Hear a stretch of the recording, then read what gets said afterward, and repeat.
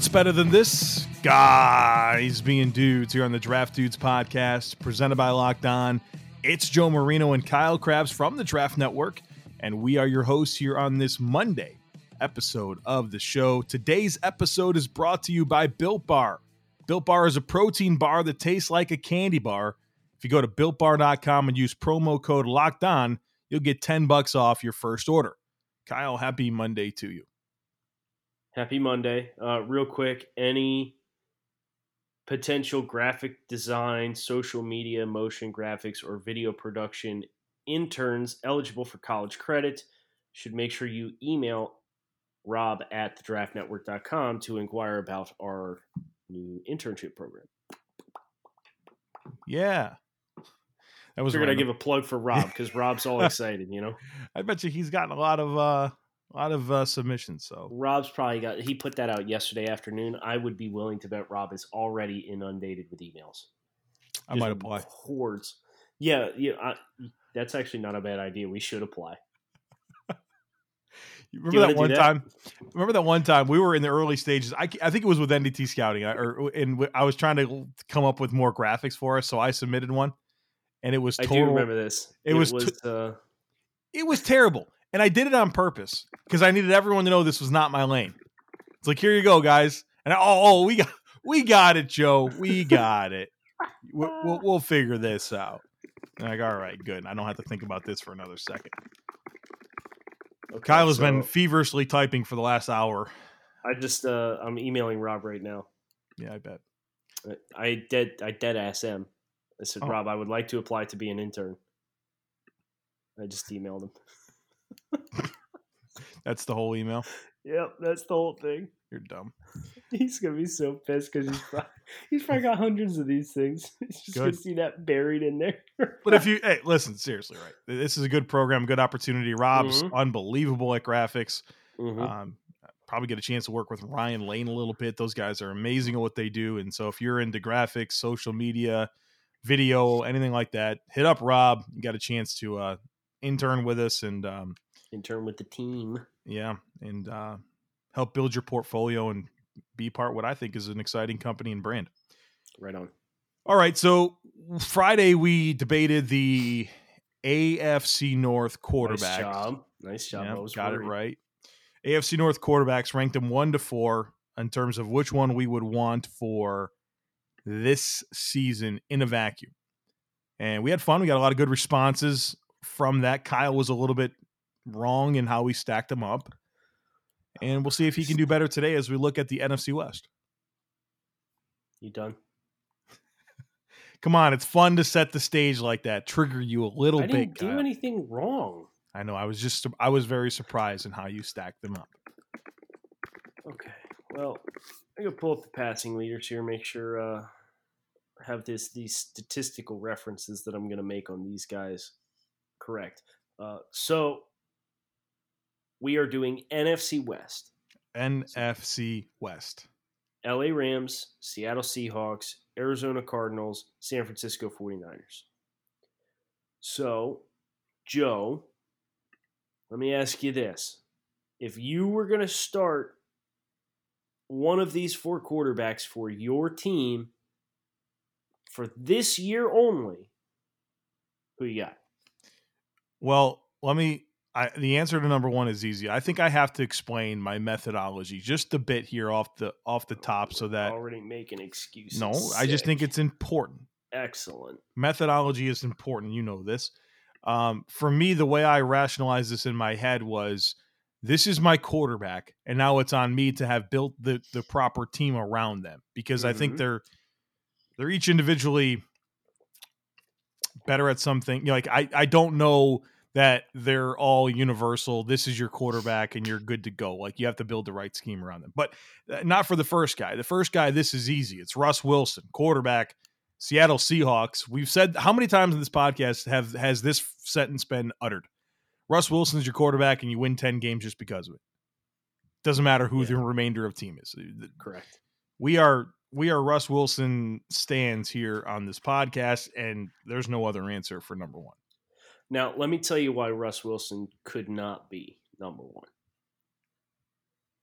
Okay. I'm kidding. There's no I was explanation. like, oh, okay. The hell of a pivot there, Kyle. Where are you going with this? But Yeah, so Russ continues to just be magic as far as what he's able to do in crunch time. And despite being constantly under duress, he's been sacked at least 40 times every single season since his rookie year, in which he was sacked 33 times. And he only attempted 393 pass attempts that year, Joe. So 7% of his dropbacks resulting in sacks is the lowest percentage he's ever had. not great, Bob. For context, where's Drew Brees at on this list? You don't get sacked at all. No, Drew Brees was sacked like 12 times last year. Right. And I wish I was I wish that was an exaggeration, but it's not. I got it. Drew Brees, his sack percentage is what you're looking for? Yeah, 3.1%. Yeah. Patrick Mahomes, 3.4%. My guy Drew ain't been sacked really more than 20 times in a year since like 2016. That's like the Dan Marino numbers. Just don't get sacked. What happened in 2013? He got sacked 37 times. What happened there? Wow, big drop off, huh? Out of nowhere. Dan Marino literally went 2 seasons combined and got sacked 15 times. You're kidding me. No. Remember, he had like a 700 and something pass attempt stretch without getting sacked. Did he have like an elite offensive line, or did he just get the ball out? Both. He had like Dwight Stevenson, right, who had to retire late. It's funny, Stevenson got injured and had to retire early because of a cheap shot by the Jets. And, the Jets? Yeah. I believe it was on an interception return. Jets picked it off, and defensive lineman, like way behind the play, like cracked him and like tore like every ligament in his knee and ended his career. He Jarvis Landry'd Aaron Williams? Yes, correct. How's this for a stat? 1, 2, 3, 4, 5, 6, 7. Dan Marino led the NFL in lowest sack percentage on pass attempts for his first 7 seasons in the NFL. That's very good. Including 1988, he was sacked on 1% of his pass attempts. He attempted 606 passes and was sacked 6 times. That's very good. That's it. So think about that. Russell Wilson, the least volume of sacks he's taken, 7%. Over 8 seasons, 7% is the lowest number he's ever had. It's not great. But, look, offensive line's been a challenge for Seattle to build and get a really consistent group. Russ invites some of that. Yeah, it's to his play style a little bit. Yeah. I agree. So, it's the blend of playmaking ability, play in crunch time, and when you need to put together a drive to go score points, he routinely does that. Ability to extend plays, and the pedigree that he has, and the experience that he has. I think this is the right blend for like home run pick. If you were going to pick anybody besides Mahomes to be your quarterback in the entire NFL, Russell Wilson would have a lot of backers. 128 starts consecutively to begin his career. He started all 16 games every year since 2012. He's durable. Mm-hmm. He'll be there for you. Things get interesting, Kyle, in 2, 3, and 4. But before we get there, let me tell you about our friends over at Built Bar. These are the best tasting protein bars I've ever had. It's hard to explain. You got to try them for yourself. They're all made with real chocolate, and there's amazing flavor variety. I love everything from the peanut butter to the raspberry chocolate. The orange chocolate's really good. My wife's favorite are the mint brownie and the coconut almond. I know Kyle loves the banana cream. So many good flavors. You got to try them out. You can go over to BuiltBar.com. If you use our promo code LOCKEDON, you'll get $10 off your first order. These things actually taste and have the texture and consistency of a candy bar. There's no gritty aftertaste. It's not like you're chewing on chalk. They taste delicious, and they're super nutritious for you. There's no crazy additives, low calorie, high protein, and low sugar. Does not make sense how it could taste that good and be that good for you. Again, go over to BuiltBar.com, use our promo code LOCKEDON. It'll get you $10 off your first order. All right, Kyle, 2, 3, and 4. This is where things get dicey. I gave you number 1 first, so now you can give me number 2 first. Okay. For me, it is Mr. Kyler Murray.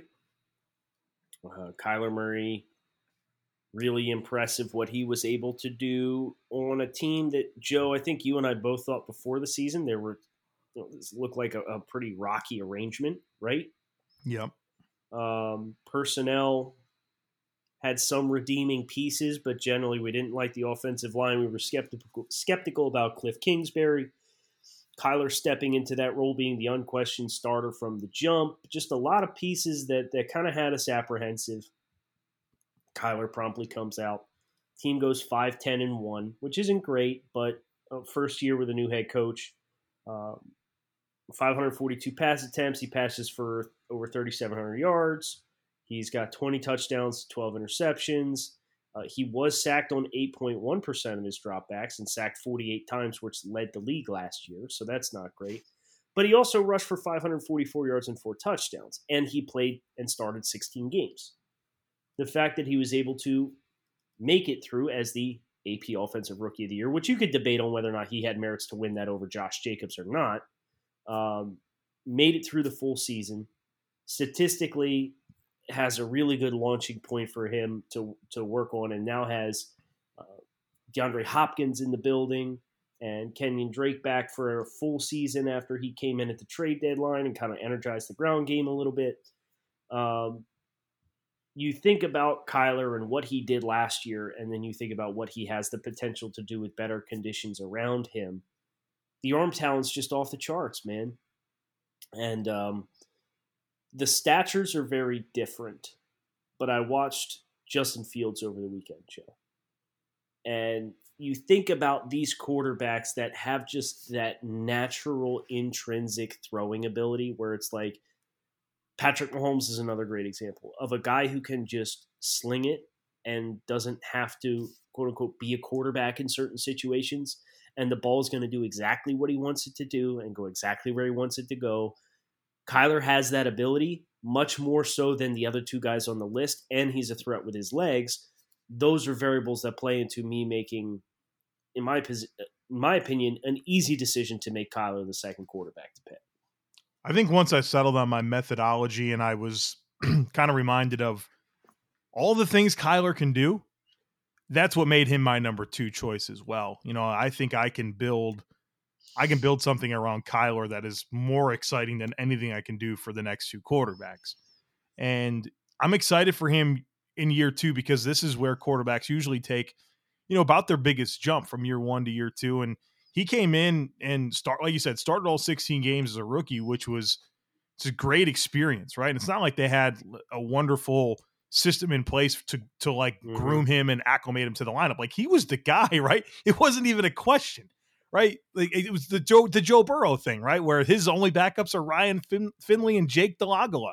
Meanwhile, all the other top quarterbacks seem to have some type of like bridge quarterback that's going to usher in this new era and make sure that they're ready. Kyler walked into this situation with an offense that we've never seen in the NFL, and executed really well. Now I'm excited to see him unleash himself a bit more, and I think that'll come as he becomes more comfortable. But I appreciate also, that he did find that balance as a rookie, which I think is important to, take care of the football, not put his team in compromising situations, but still make plays. Now I think he'll begin to be able to dial in a little bit more into his natural ability, and the playmaking ability is off the charts. It really is. We saw that his game's going to work in the NFL. All right, now it's time to just go be that dude that's a pain in the ass to stop, and man, he can do it. And so, yeah, I get really excited about the idea of building an offense around his skill set. He's number 2 for me. All right, so we're chalk thus far through the top half of the division. Yep. Is this where it gets weird? Well, why don't we both on the E in 3, always have to specify this. Yeah. The E in 3, announce who our third choice would be. I promise you that my guy's initials will be JG. Jesus, man. Come on. No, Dad the joke. dad jokes have gone too far. No, they haven't, brother. We're 4 months into this thing. It's only downhill from here. All right. So you want to do this? Yeah, on the E of 3, we say our guy. Yeah. So I'll go 1, 2, 3, bang, immediately afterwards. Do you think I'll change my answer? I got my guy locked in. All right, let's No, do it. I'm just worried about one of us saying it before the other person. Okay. I want us to say it at the same time. The good Okay. news is if they don't come out right, I can always edit the audio to make them come across at the same time. Yeah, I think we've set the stage here. Let's go. Let's do it. All right. 1, 2, 3. Jimmy Garoppolo. All right.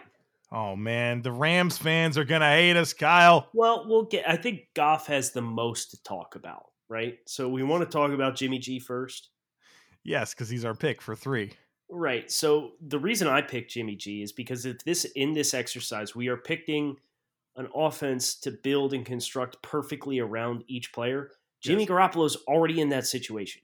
Yep. So we know exactly what he can be in a perfect situation because the team went 13-3 and he completed almost 70% of his passes. And he had a really good yards per attempt average because he does a ton of play action in a run heavy offense. And they don't ask him to do too much. Whereas I think conversely, Goff, we've got probably a 24 game sample size here that's pretty troubling as far as some negatives. So, I'd like your thoughts on Jimmy before we get into Goff. Yeah, I think for Jimmy G, I think you did say very well that like he is in that spot where we'd want him to be. And like I've said this a few times, that he's 29 years old, and we just got the first taste of what this guy looks like for 16 games, and he leads San Francisco through a 13-3 year, completes 69% of his passes, almost 4,000 yards. His passer rating over 100, if I'm not mistaken, really high. Yeah, 102. I mean, like he played good ball. 4 game-winning drives, 4 fourth-quarter comebacks. Like I know that we like to talk about how he kind of like is more of a trigger man for this offense, but like he did things last year that allowed this team to win football games. Like it was because of him. And, I think about like that shootout with New Orleans where he 349 yards, 4 touchdowns. They score 48 points and beat New Orleans in Louisiana by 2 points.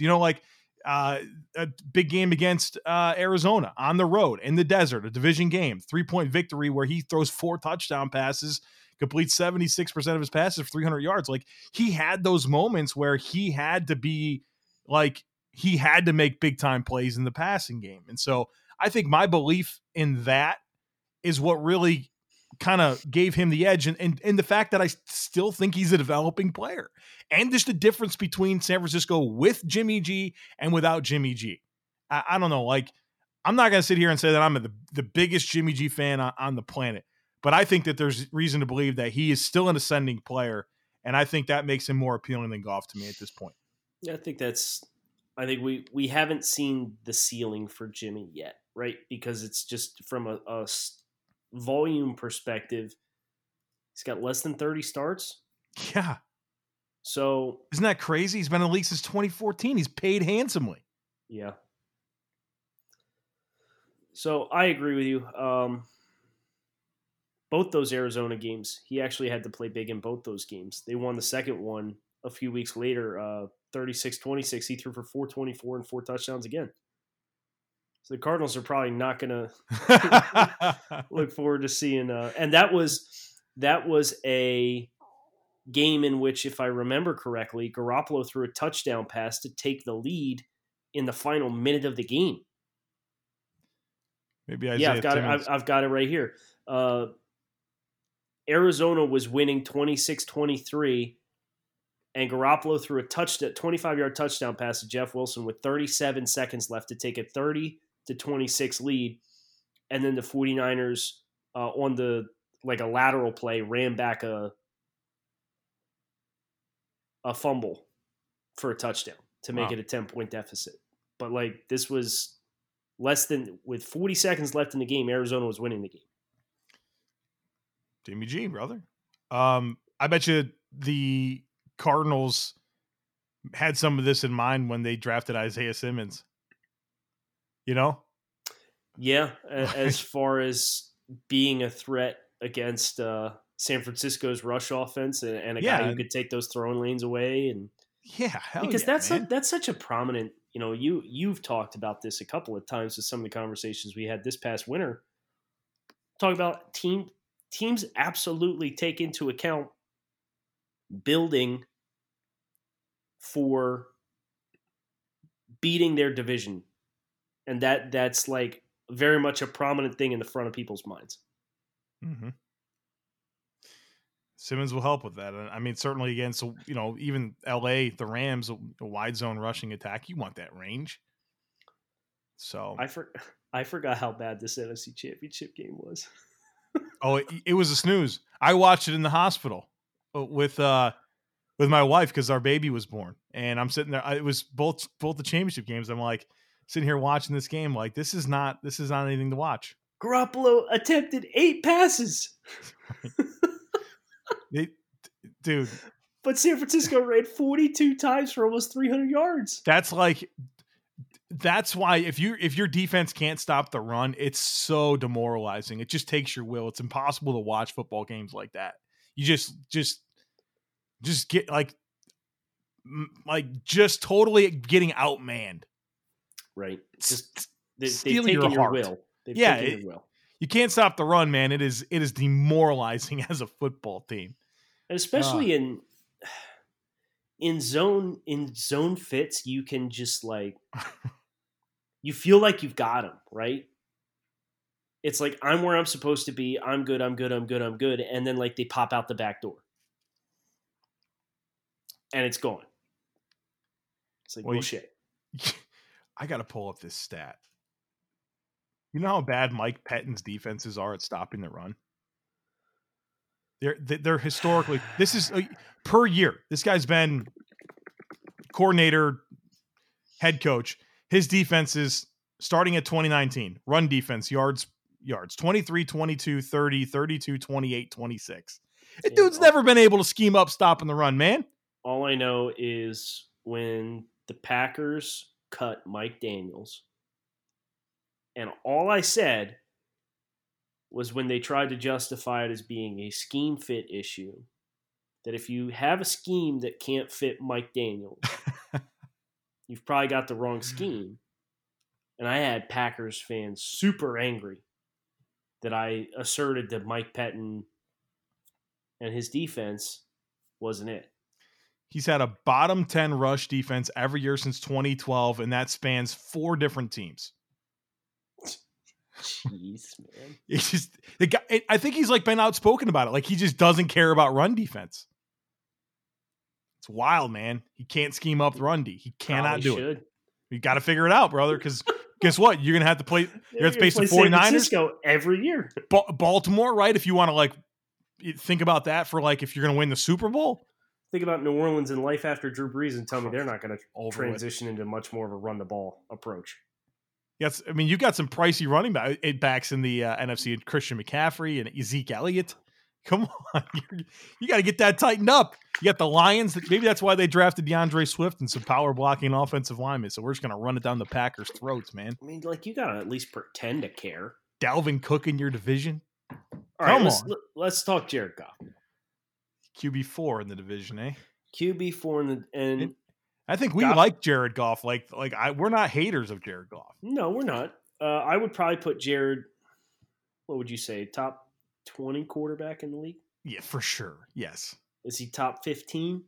I'm not. I'd have to do that work, but he's definitely top 20. The popular knocks on Jared, and I don't think they're wrong to a certain degree, is he doesn't do well with pressure, right? No.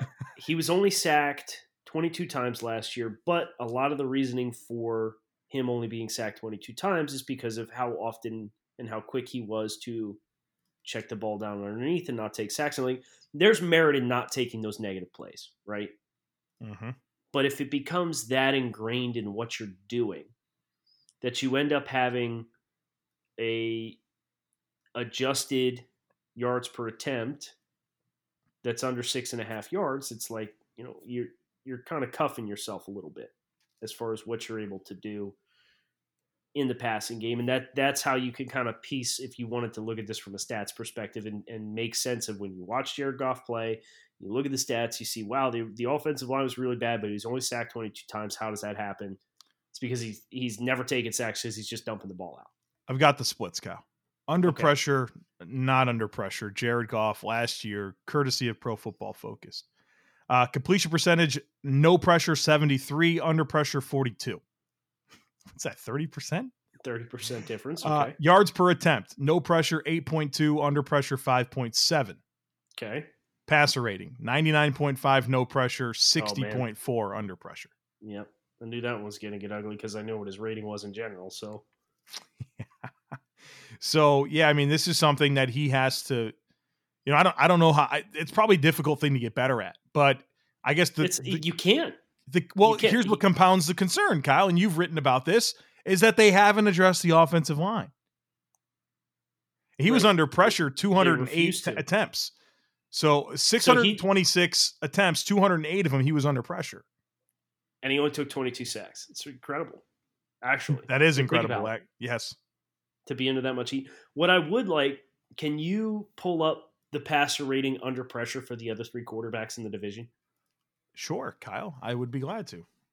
Which one would you like first? Let's start from the bottom and go to the top. So we'll do Jimmy G. I'd be interested to see if they flow in the same order we put them.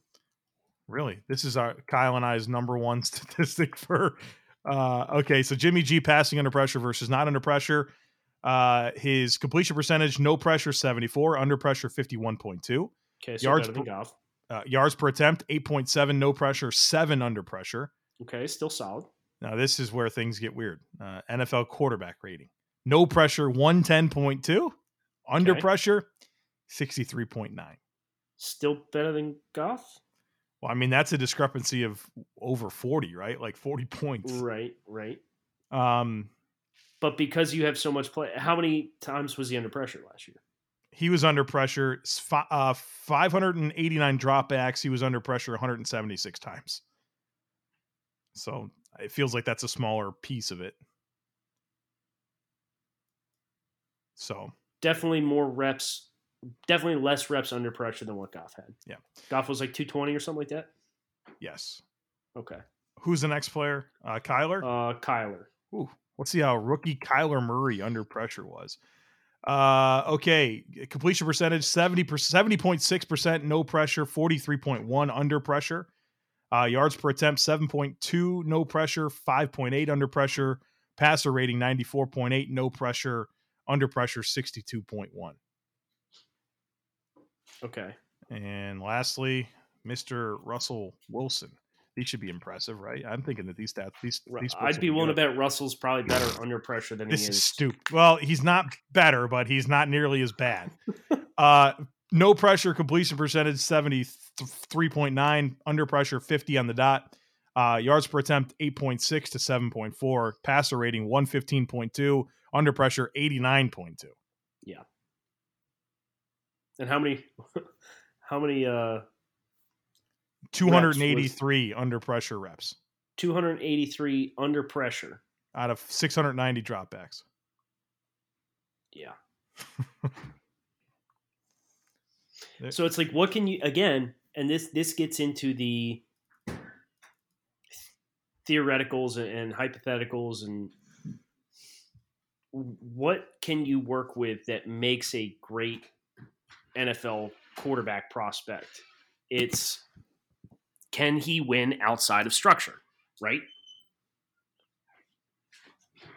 We've had good conversations off record about how important that is.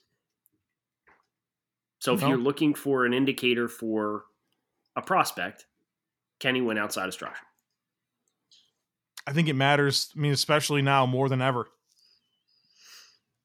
I mean, that was what with Dwayne Haskins, man, that was something that really hung up with me on him, is that I thought he was, I mean, off script, he wasn't really going to help. Right. So I guess you look at Jared Goff and is that like his ceiling for a Justin Herbert? Is Justin Herbert a better physical traits version of Jared Goff. Yes, 100%. I'm hopeful that Herbert can get better under pressure. Again, I think that's probably really challenging. But I think what you said there makes a lot of sense. If Herbert doesn't get better under pressure, he's just a more toolsy Goff. Right. And that's not a bad thing. It's just going to be, you're going to need a lot around him to really make deep runs. Because Goff ultimately was second in the league and third in the league in passing yardage last year. Back-to-back years of 4,600 passing yards. Right. So, you can get plenty of production out of him. And I will say this, Herbert, you can at least build some quarterback run game with too, right? Whereas Goff, sure. You're never going to have quarterback run package in for Jared Goff ever.